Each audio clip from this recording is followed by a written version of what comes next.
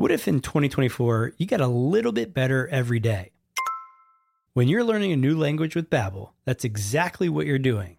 And if Babbel can help you start speaking a new language in just 3 weeks, imagine what you could do in a full year. Be a better you in 2024 with Babbel, the science-backed language learning app that actually works. Don't pay hundreds of dollars for private tutors or waste hours on apps that don't really help you speak the language. Babbel's quick 10-minute lessons are handcrafted by over 200 language experts to help you start speaking a new language in as little as 3 weeks. Babbel's convenient courses are helping me learn real-life conversation skills in Spanish. It's getting so easy to learn how to order food, ask for directions, or speak to merchants. Studies from Yale, Michigan State University, and others continue to prove Babbel is better. One study found that using Babbel for 15 hours is equivalent to a full semester at college. Babbel has over 16 million subscriptions sold. Plus, all of Babbel's 14 award-winning language courses are backed by their 20-day money-back guarantee. Here's a special limited-time deal for our listeners. Right now, get 55% off your Babbel subscription, but only for our listeners at babbel.com/SPP. That's right. Get 55% off at babbel.com/SPP. That's spelled BABBEL.com/SPP. Rules and restrictions may apply. The podcast where we talk to smart people, but not necessarily done by smart people. That is an awesome question. This one goes down probably on one of my top 5. Hey, I like nutrition. I like to eat food. This is the coolest thing ever. We're going to do this forever. I wish I paid more attention in that class. You know, I'm going to be honest, I don't understand that. As a man, I don't get it. Welcome to smartpeoplepodcast.com. Hello and welcome to Smart People Podcast, conversations that satisfy your curious mind. Chris Stempier, thanks for tuning in. As someone who likes to consider themselves a realist, logical, self-aware, curious, I do on occasion ask myself if we as humans are significant. Or really are we just cosmic dust floating on a rock in a never-ending abyss? And now logic would say we are. We are extremely insignificant. We are a flash in the pan of the universe. And our guest this week presents a different story. Now to prime you, during this interview, I wrote down what will go down as one of my favorite quotes in the history of Smart People Podcast thus far, which is this: our significance lies in our ability to question our significance and to try to understand the place that gives us life. Maybe we are not so small. What if we are the only thing in the universe that can question our significance? Think about that. And if that's the case, we need to change the way we live. We can put ourselves at the center of the universe until proven otherwise, and then make decisions based on the gravity of that situation. So buckle up. You're in for a good one. This week on the show, we are talking to Marcelo Gleiser, who is the first Latin American winner of the Templeton Prize, a theoretical physicist and a professor of natural philosophy, physics, and astronomy at Dartmouth College. He is a fellow of the American Physical Society, a recipient of the Presidential Faculty Fellows Award, and the author of 5 books. His newest book, the one we're discussing, is called The Dawn of a Mindful Universe, a manifesto for humanity's future. I think we should be having more conversations like this, hence the reason we're having them on this podcast. If you agree, the best thing you can do is share it so that more people hear it and we keep doing it. Challenge yourself to tell one person about this podcast today, if you should so choose. Let's get into it, our conversation with Marcelo Gleiser about his new book, The Dawn of a Mindful Universe, a manifesto for humanity's future. Enjoy.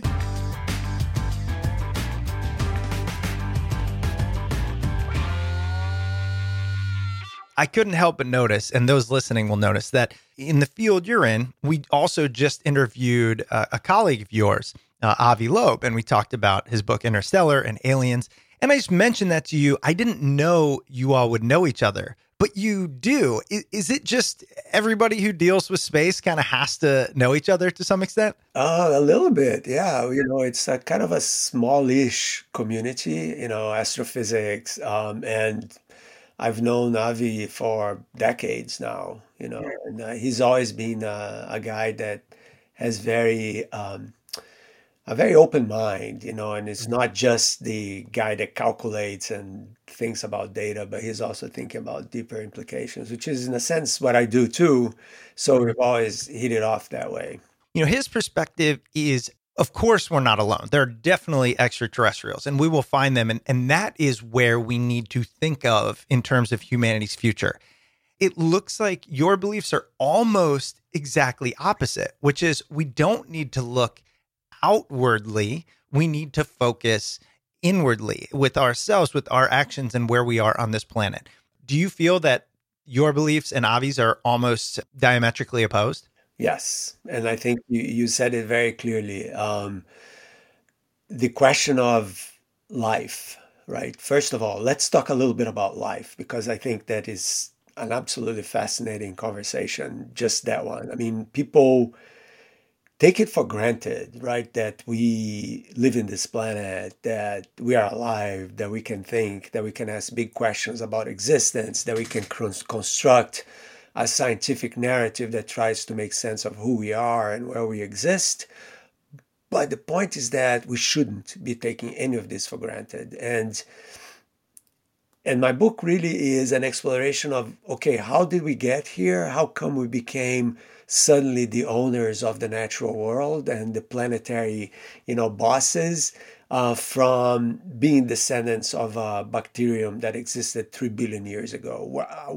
How come we created this story of who we are? And is this the right story to be thinking about? And so behind my point of view and Avi's point of view, really there is a conflict of worldviews. And the idea is the following, and I go over the whole thing in The Dawn of a Mindful Universe. So it's all there, but very basically the idea is this, right? So from the beginning, let's go back a long time ago before agrarian civilization. So we've been around, we meaning Homo sapiens, our species, we've been around for about 300,000 years, give or take. Of these 300,000 years, 95% of the time, we're just bands of nomads, like hunter-gathering societies, small communities, moving around, getting what they could, hunting to survive. And from those cultures, came this connection with the natural world that was magical. The world was a mystery, and because of that, the way these people created a relationship with this mystery of existence was by saying, there are gods everywhere, there are spirits everywhere, the mountains, the rivers, the forests, the volcano, the winds, the storms, all of that is controlled by forces beyond our understanding. And these people had a very deep respect to the land that they thought was sacred. And this is precisely the same kind of attitude that, and really worldview, that indigenous cultures across the planet have had for thousands of years. So they have kept this understanding that we live in a sacred place and that we have to respect it and coexist with it, not being above it. But then what happened? Well, 10,000 years ago, agrarian civilization started. People started to plant and coalesce into bigger urban centers. And because of that, you needed to have more control over people because communities were growing. You needed more discipline. You needed leaders that were more powerful. And with that came the understanding that nature could be dangerous and was pushed outside the city walls, right? So the city walls was where we existed, not the rest of the world. And then what happened was that we started to lose connection with the natural world. It became more and more objectified, meaning it's something that we use for our own benefit. Right? So that became the way we dealt with nature. And of course, with the industrial civilization, fast forward to about 150 years ago, industrial civilization took that to the limit and said, we own the planet. We can eat its resources and consume everything in order to sustain our project of civilization, our growth, progress. Progress is about moving forward without any kind of thinking or reflection about what is the environmental cost of what we're doing. And it worked beautifully. And we did. Look at this, 10 years ago, or maybe 15 years ago, I wouldn't be sitting down with you in this amazing thing. I don't know where you are. I'm in northern New Hampshire, I'm in outside of DC. So yeah, outside of DC. And that's just wonderful and spectacular and should be celebrated, everything. But there's the other side of this conversation, which is Copernicus, and that's where the space connection comes in. Copernicus told us that the Earth is just a planet going around the sun, which it absolutely is. The Earth is just a planet going around the sun from an astronomical perspective. From that Copernicanism, this moving of us and our planet from the center of everything, which was the way people thought about, to Copernicanism, Earth lost its currency as a special place. It became just another world. And the upshot of all that is that the way people see science is, man, these guys, the more we understand about the universe, the less important we become. Earth was moved from the center, then the sun was the center, but the sun is just another star. And there are billions of stars in our galaxy. And the galaxy, as we move on to the 20th century, hey, it's not just this galaxy. There are hundreds of billions of galaxies out there, and the universe is expanding. And even the stuff we're made of, the atoms that we're made of, is not important because really the universe is controlled by these things called dark matter and dark energy. And so we are basically nothing, right? We're not important. And we trivialized our planet and the very fundamental fact that life exists here. So back to Avi, the idea is sometimes even called the principle of mediocrity in astronomy, which is the notion that our planet is not important. And because of that, there'll be many other Earths out there, or Earth-like worlds, because there are so many. Come on, just our galaxy has over 1 trillion. 1 trillion is a 1 with 12 zeros planets. And then we have the moons. Jupiter has more than 70 moons. I mean, it's a lot of place, right? A lot of worlds. Each of these worlds is different. And so you say, hey, there are all these planets, all these Earths. Why should our planet be so special? There should be life. So Copernicanism was extrapolated to go from a statement about astronomy, yes, we move around the sun, for sure, to a statement about the mediocrity of Earth as a planet in this big scheme of things, meaning there'll be many other Earths out there, and because of that, there'll be other worlds with life. And because of that, there'll be civilizations, and civilizations will travel and may visit us. That's the Avi Loeb, and not just him, but a lot of other people's perspective. So my perspective is exactly the opposite. This episode is brought to you by Hims. We don't want to admit it, but 52% of men over 40 experience some form of erectile dysfunction.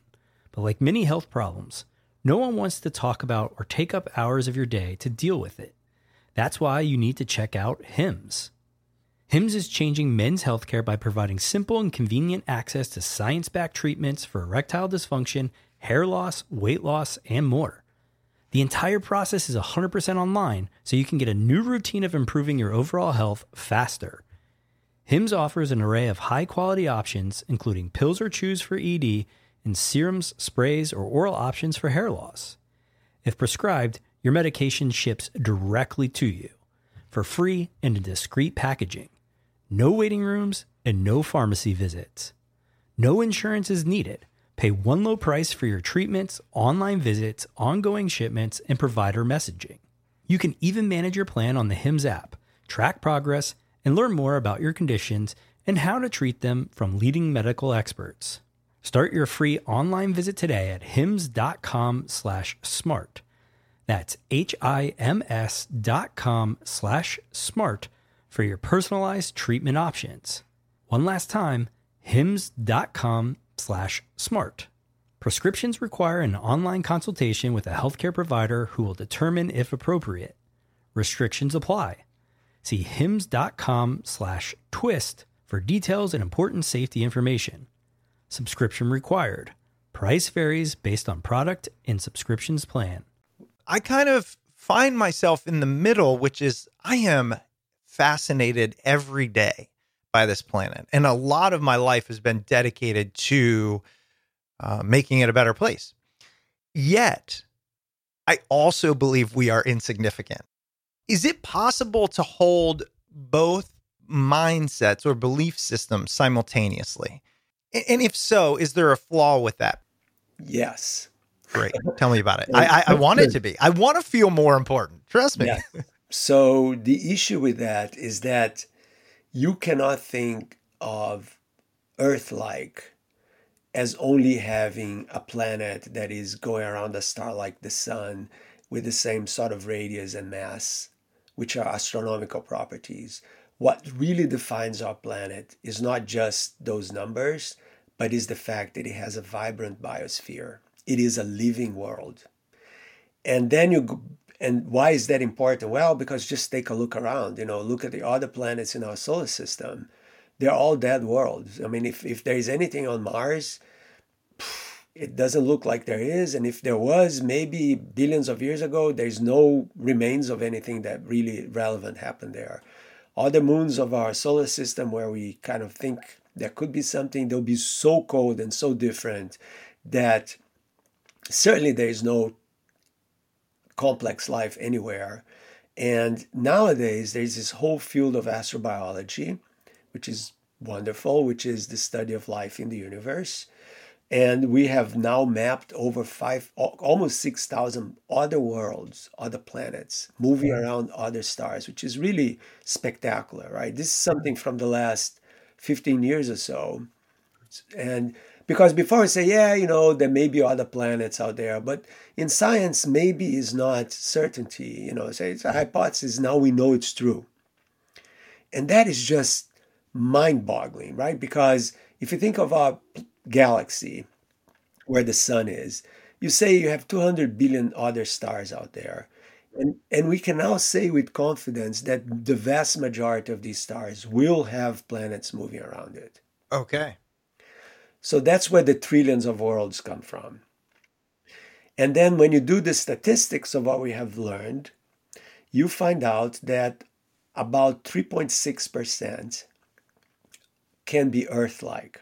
That's what astronomers say, which is a lot. If because you're just dividing by 100. So if you have a trillion, dividing by 100 is a hell of a lot of places, And so you say, you can have billions of other Earth-like planets in our galaxy alone, which is true.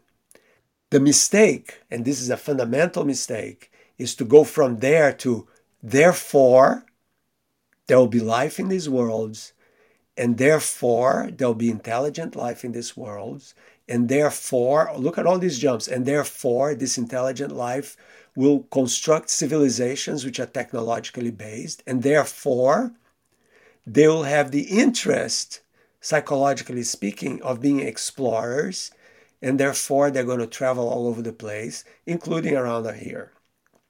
So the point is, we have zero idea about the origin of life, and we do not understand how 3.5 billion years ago, maybe a little more, some primordial molecules in this planet got together and became a living thing.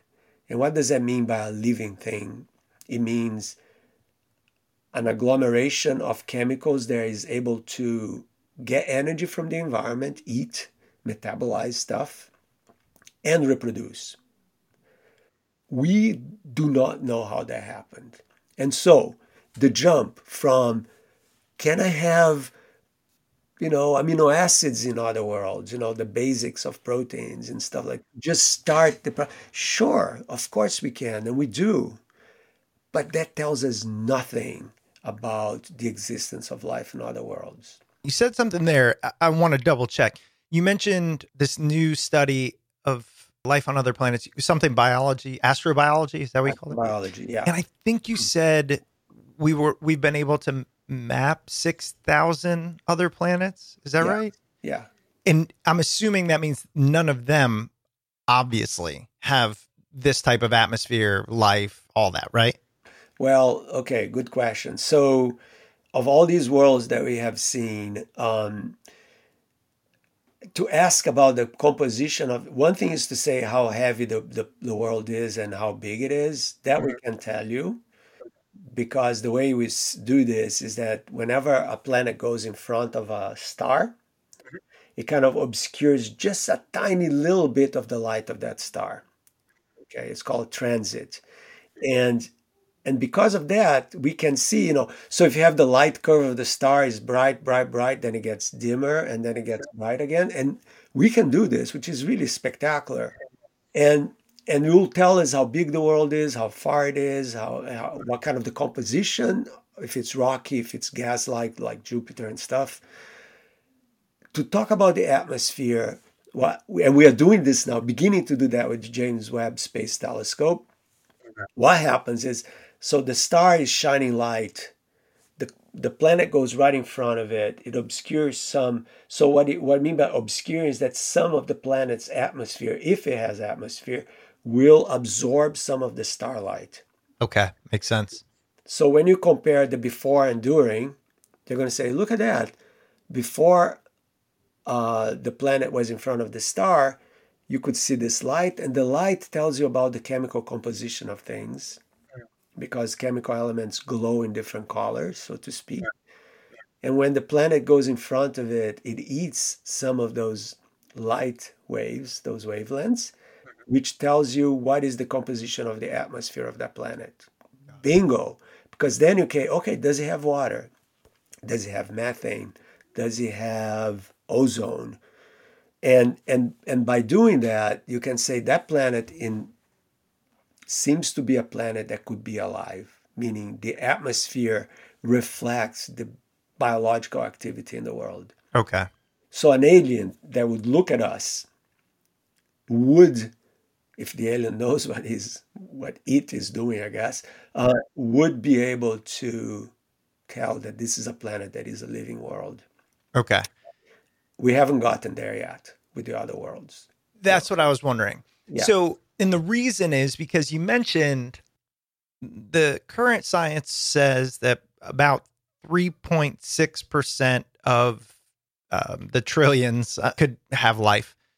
But if we are 0 for 6,000, wouldn't that statistically, you would start to assume if it's 3.6, then for every 100 we see, 3.6 of them should have life or something, Not life. right? No, not life. The conditions for life?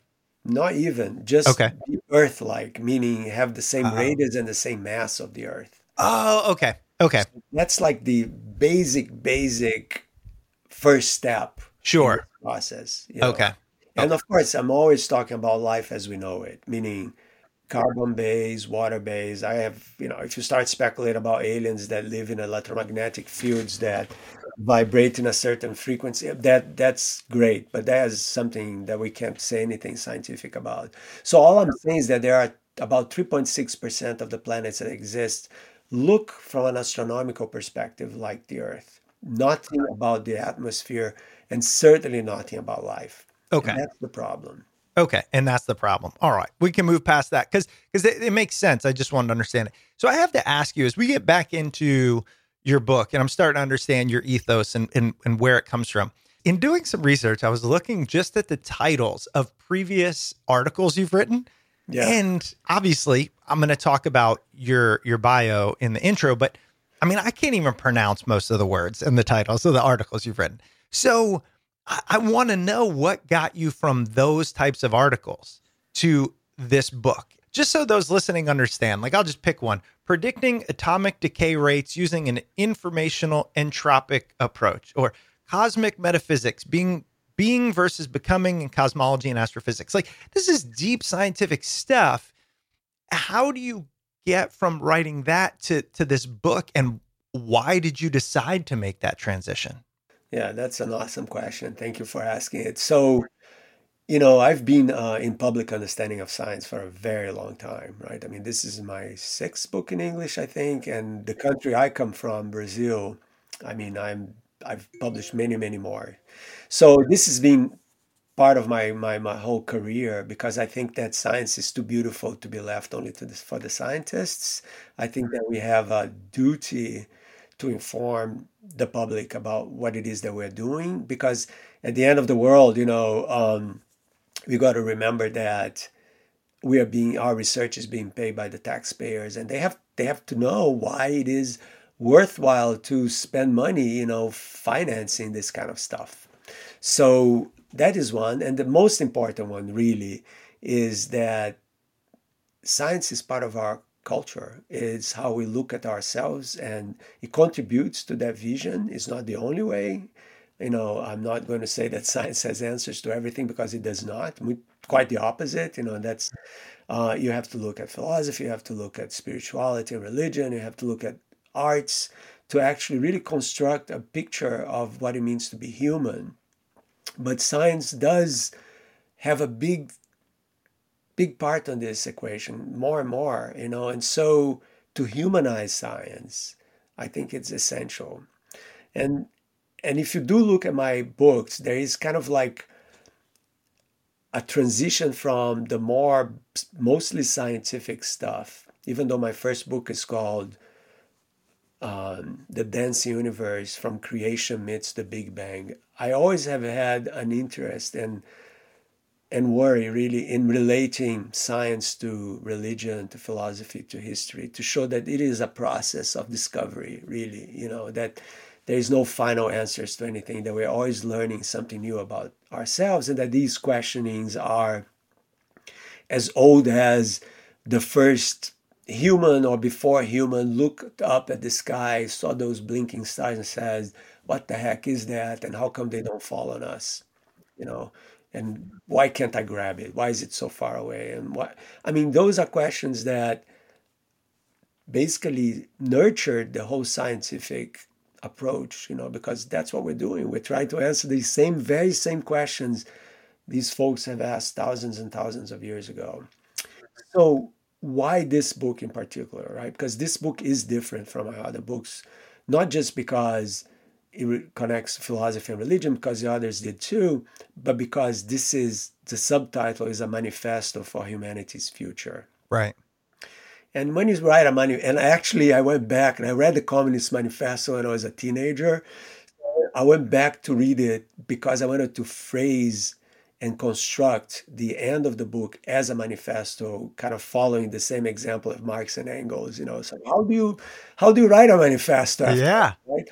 So you come up with a very concise and strong mindset and point of view, and then you suggest action items to, like, okay, what it is that you're going to do in order to implement your change. So in the case of the Communist Manifesto, let's destroy the bourgeoisie, and in my case, it's not that. It's like, let's rethink our relationship to the planet and to each other and to all life in this planet.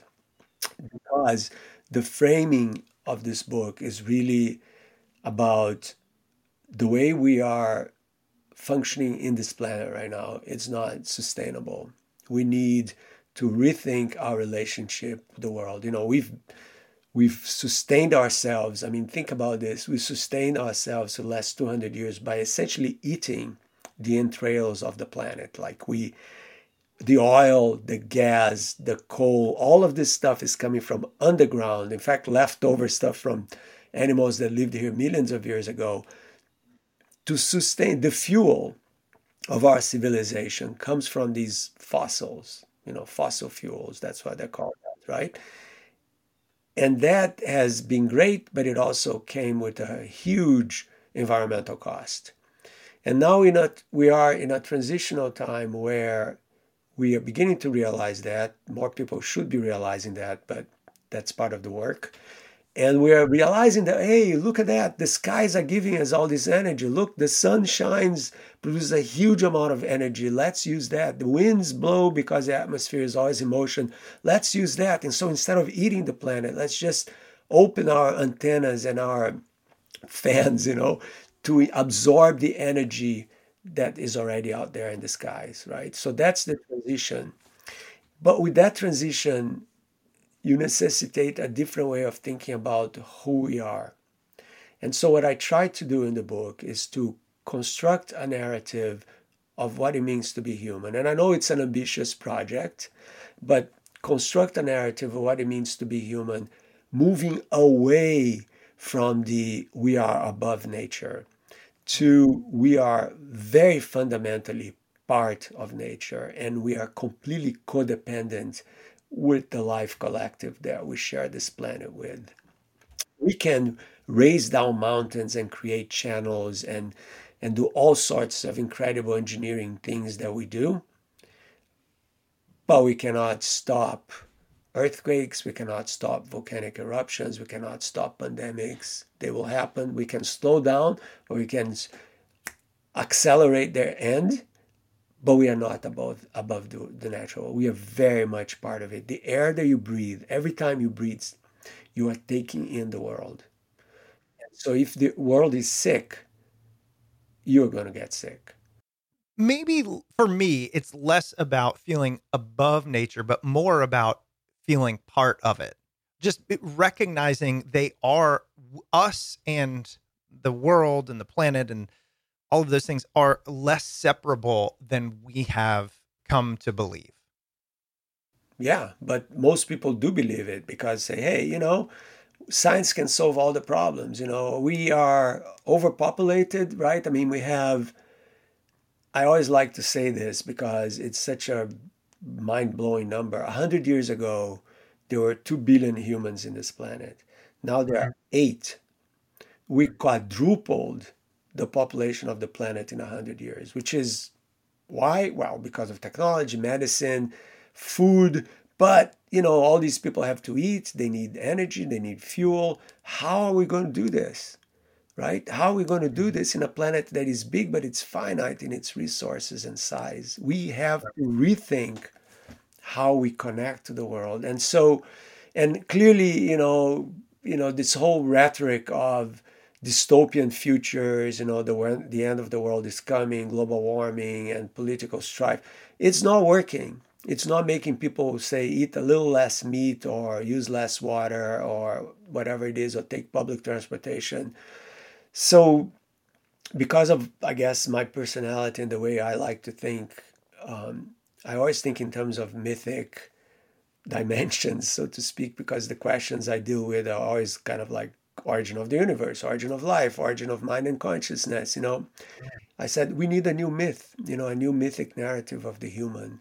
And so that's where the whole space thing comes back to, because what I argue in the book is that we humans are much more important than we think we are, because we are the animals in this planet that are able to tell a story, which is the story of the universe, the story that we came from. We are, more than anything else, we are the animals that can tell stories. And the stories that we have been telling are amazing, but they're also very destructive. And certainly the story that we've been telling, that we can do to the planet as we please, is a bad story. So the real story is that if you connect ourselves to the universe in a much deeper sense, and here we go. What are we made of? Well, calcium in the bones and iron in your blood. And where does all this stuff come from? Well, it came from exploding stars that exploded billions of years ago.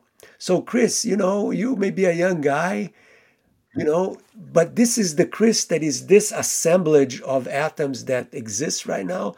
But the very stuff that makes you be Chris is billions of years old. So we are profoundly connected to the cosmic history. We really are, not over-romanticizing, we really are how the universe tells its story. Are there other aliens there telling stories? Maybe, but we have no idea. We haven't heard from them. And the human story is the only human story in the universe, because Earth and every planet is different. There's no two Earths out there. There are no two Earths out there. No planets evolve in the same way. So that means that the life that possibly another world may have will for sure be different from the life here.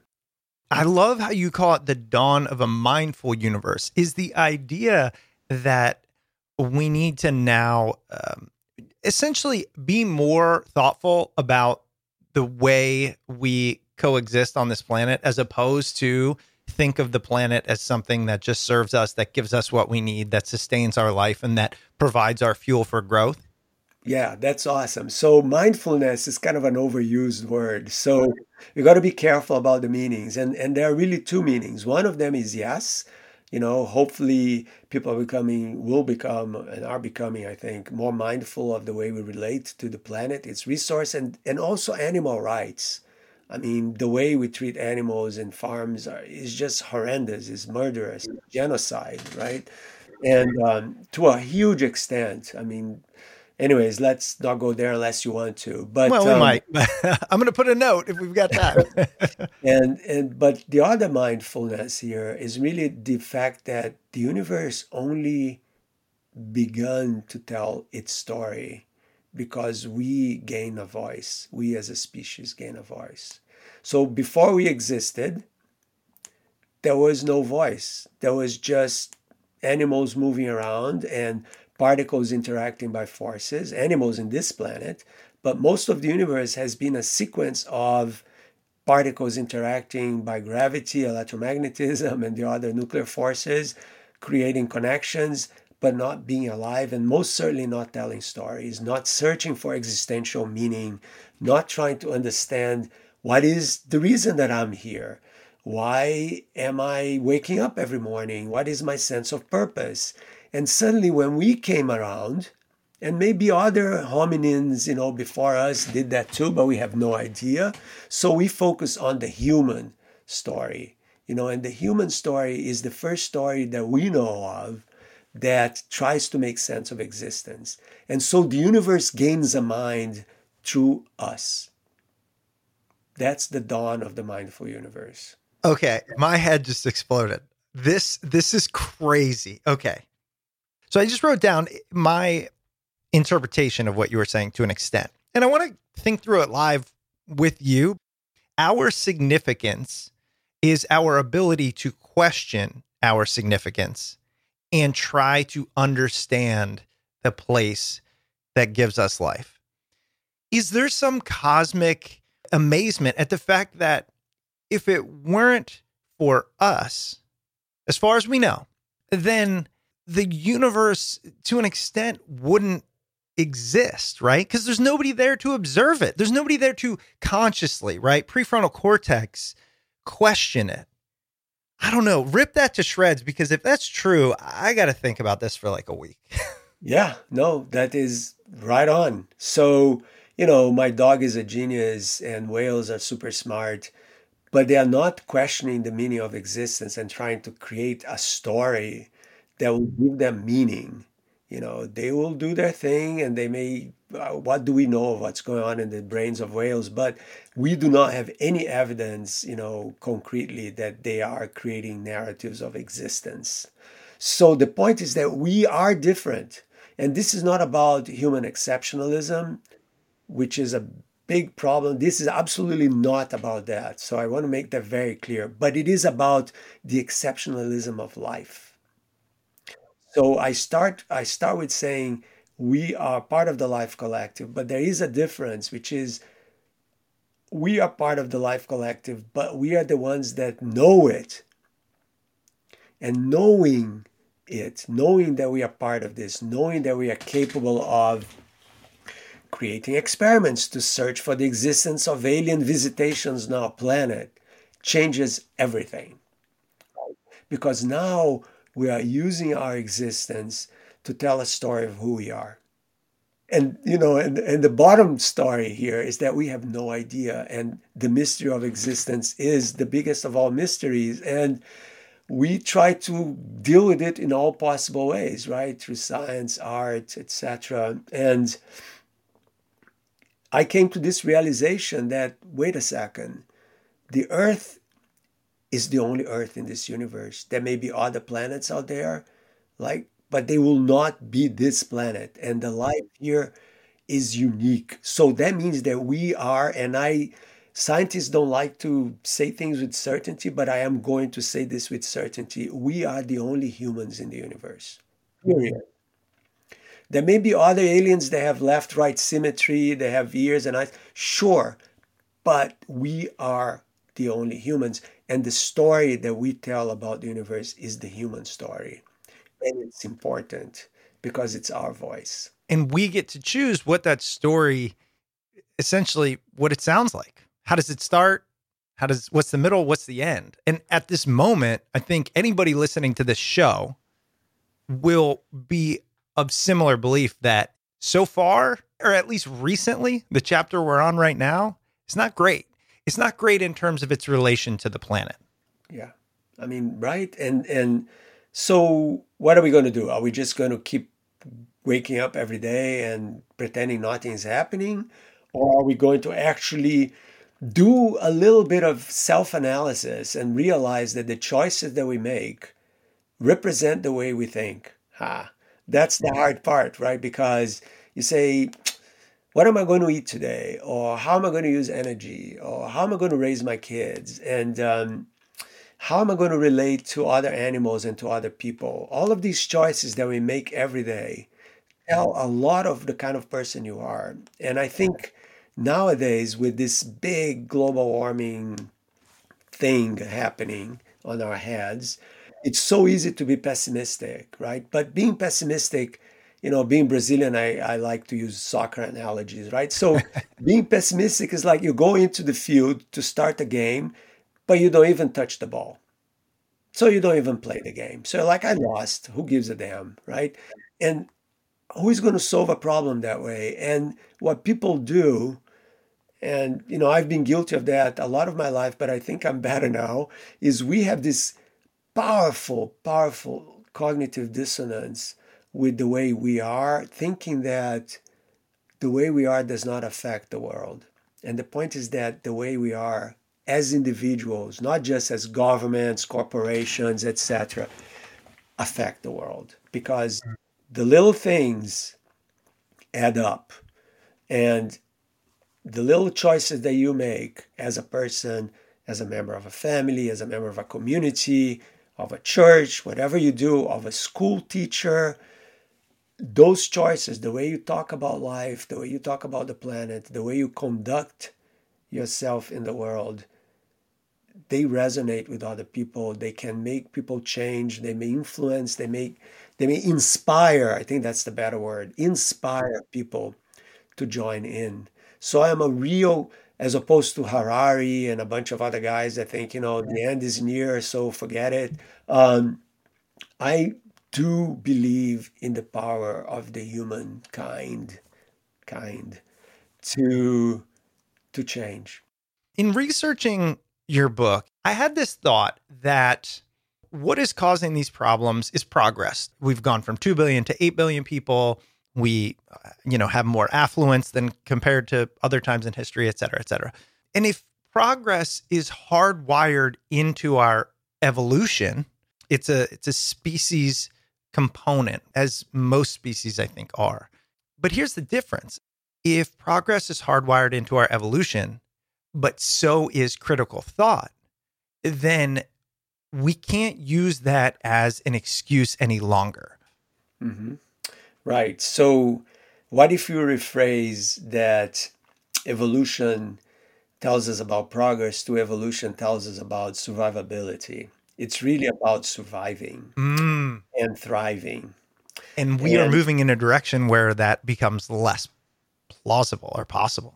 Exactly. So if we maintain the greed towards progress that we have maintained so far, that becomes unsustainable really with the idea of survival of our own species. So we are reaching a point where the fundamental lesson of evolution, which is living things want to stay alive, where we're getting into the let's self-cannibalize, and who gives a shit, right? Let's do it and let's go on. I mean, I had a conversation with this fellow a month ago in a party I was horrified because he said, "Yeah, I understand all of this, but since we have all this natural gas and all this, why don't you just burn it real hard, real quickly now so that we don't have it anymore and we have to move on to the other thing?" And that is exactly wrong. Yeah, that sounds insane, but Insane. But you know what? A lot of people think that way. And because the idea of, hey, there's money in this, and it's so hard for us to promote this kind of mindset change because it's really about perhaps less is more. Because you start to think about less for you and more for everyone.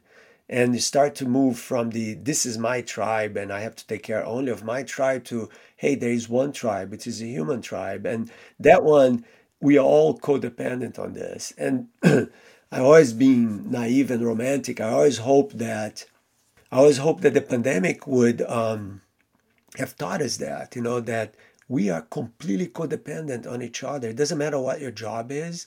We need you because without you, we'd be screwed, essentially, right? I mean, it's that simple. And the problem is that people seem to be forgetting that real quickly. The first respondents, the guys that were bringing the food from the farms to the market. Society collapses if it doesn't eat for 3 days. But we did eat. We didn't have toilet paper and people panicked on that one, but we did eat. And because of that, we survived. But it is that fragile. So our balance, our superiority over the natural world is an illusion. And we have to reframe this conversation. And as you talk about that in the pandemic, which I think highlighted a lot of this human nature, the benefits and the negatives, it made me realize most of the time when I'm reliant on other people, I find it to be a positive experience, meaning like we just had a baby. The amount of people that came together to make that happen and make it happen in a really caring, impressive environment, right? It's a lot. Now, I don't know these people as far as I can throw them. In fact, we interviewed Harari a long time ago. And one of the things that stuck out to me was his assertion that one of the reasons humans are the top of the food chain is our ability to trust without knowing. Like we can trust the pilot even though we don't know them. What's fascinating to me is sometimes the more we get to know somebody, we will distrust them or distance ourselves from them, despite the fact that it's only because of some philosophical differences. But we'll go let them deliver our baby or fly our plane, and we'll be thankful for it. And so I think to some extent what you're advocating for is to recognize we can have some of those discussions and some of those differences, but recognize that at the end of the day, we're all still part of the same tribe. And we should be curious about each other, even if we don't agree with everything we say. But I love that you brought this up, that, you don't know who your pilot of the airplane voted for, but, you're trusting your life. And I think that's just remarkable. And that's so true, and so I call this the human hive. We have jobs that we depend on each other, and why not celebrate that and get over, some of the bigotry that is so rampant right now. And so the idea of celebrate, I call this the big principle in the book is called biocentrism. The idea that we put life center stage, and so it's not a Copernicanism, it's a post-Copernicanism idea that life is what matters. And that's what kind of, once you start to look at the world from that perspective, that life is what matters, you start to relate to other people, you start to relate to other animals, and to this living planet in a very different way. And the corollary of this is that a living world, just like the indigenous cultures have been telling us forever, is a sacred world. And man, you go to Mercury, you go to Venus. Venus is a complete disaster. It's beautiful to look at sunset or sunrise, but it's like total hell, 500 degrees, glowing rocks, and the smell of rotten eggs and sulfuric acid rain. I mean, you don't want to go there, right? And Mercury is totally dead, and Mars is a frigid desert. And the other planets you can't even stand on because they're made of gas. I mean, only their core is solid. So you're like, wow, what a planet, man. What a planet. And why aren't we all celebrating this? And so maybe if there is an awakening that should be happening in the 21st century, is this one. The awakening for this special place we have, and gratitude for the world that allows us to be who we are. Or a world that allows us to be who we are. I like that. And you mentioned what'd you call it? The hive. The human hive. The human hive. It's funny because in thinking about your book, so I have a beehive. We just got honey from it for the first time. It's a year and a half we've had it. And I am amazed by those animals. I mean, they are astounding, some of the things they do, but they ruthlessly at times will do what they need to sustain the hive, to keep it in a perfect harmony, if you will. In fact, I mean, when a bee stings you, it dies. We all know that. And I've watched them sting me. So I love that idea. I had thought about that before even knowing that you refer to it. Yeah, that's great. Yeah, it's collective intelligence, and we have been fragmenting ourselves for way too long. And think about the power that we would have, if we thought more as a hive than as a little tribe. You mentioned at the beginning, you wrote this intentionally as a manifesto, and part of a manifesto has what actions can we take. We've all heard of climate change at this point, right? We've also heard what we can do. We need to recycle. We need to do all these things from a less benign perspective, right? Somebody with your perspective of the universe. What are the things you recommend to people, either from an action item perspective, but also from a mindset shift, from a cosmic viewpoint, that we can do? So they're all, I mean, in the list, there is a list of things. They're the obvious ones, right? The less meat, the this and that.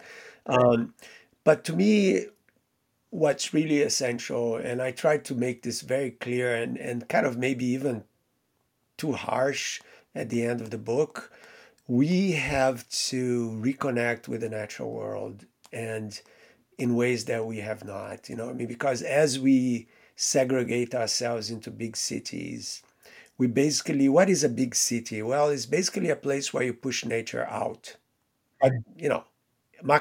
Macroeconomically speaking, a city is where nature isn't, meaning the forests, they're all outside. And so, you build a park in the middle of the city, and maybe if you live in front of a river, or if you live in front of an ocean, you can go for a walk or a run and stuff like that. But the concrete jungle that we built is not the green jungle, it's the concrete jungle. And it has been done to push nature out of boundaries, because since the agrarian civilization, connecting back to the beginning of our conversation, nature was seen both as plentiful but also as a threat. You had the animals, you had this and that you had to be careful with. And so we have progressively forgotten that we are just part of this natural world, because we have lived for so long away from it. And so what can people do? I mean, I was in Italy this summer, and I went to an astronomical viewing night, in Tuscany with some friends. And because they knew I was an astrophysicist, they're all excited. It was a lot of fun. But in talking to these people, who are just awesome people, all of them, many of them told me, wow, I had forgotten what the sky looked like. I hardly ever look at a star or observe a sunset. And I don't even know a difference between a star and a planet. And I don't ever take walks in woods or go on a trail run or walk or hike. And we have really, really moved away from this world. And of course, we don't think about nature when we push it away. We don't see it. You see what? Oh, you see the mosquitoes, which are annoying, or the cockroaches, or the rats in New York. You don't see the good stuff. You just see this kind of stuff. But the point is that we are very much in need of this reconnection. And there are lots of groups doing that. There is this more like, I wouldn't call it new age because it's true, like forest bathing, the notion that you go into a forest and you monitor your physiological rhythms and your hormonal levels and your heartbeats, and everything goes to a better place. Absolutely. So there is good in being in the world because that's where we come from, I love it. Marcelo, I love that you have decided to take some of your knowledge and your understanding and your perspective and apply it to this type of message. And so the book is The Dawn of a Mindful Universe, a manifesto for humanity's future. Marcelo, I really appreciate you being on. For those that are interested in this, obviously link to the book. Anywhere else that they can go find more about you or anywhere else you point them? Yeah, just marcelogleiser.com and Instagram and YouTube. I have a ton of followers all over because I'm always connecting, bringing science and other things to the general public, and because I love doing it. A thank you to this week's guest, Marcelo Gleiser. As always, the episode was hosted by Chris Stemp and produced by yours truly, John Rojas. Marcelo's book, The Dawn of a Mindful Universe, a manifesto for humanity's future, can be found wherever books are sold. And now the quick housekeeping items. If you'd ever like to reach out to the show, you can email us at smartpeoplepodcast@gmail.com or message us on Twitter @smartpeoplepod. And to stay up to date with all things Smart People Podcast, you can always sign up for the newsletter over at smartpeoplepodcast.com. Make sure you stay tuned because we've got a lot of great interviews coming up, and we'll see you all next episode.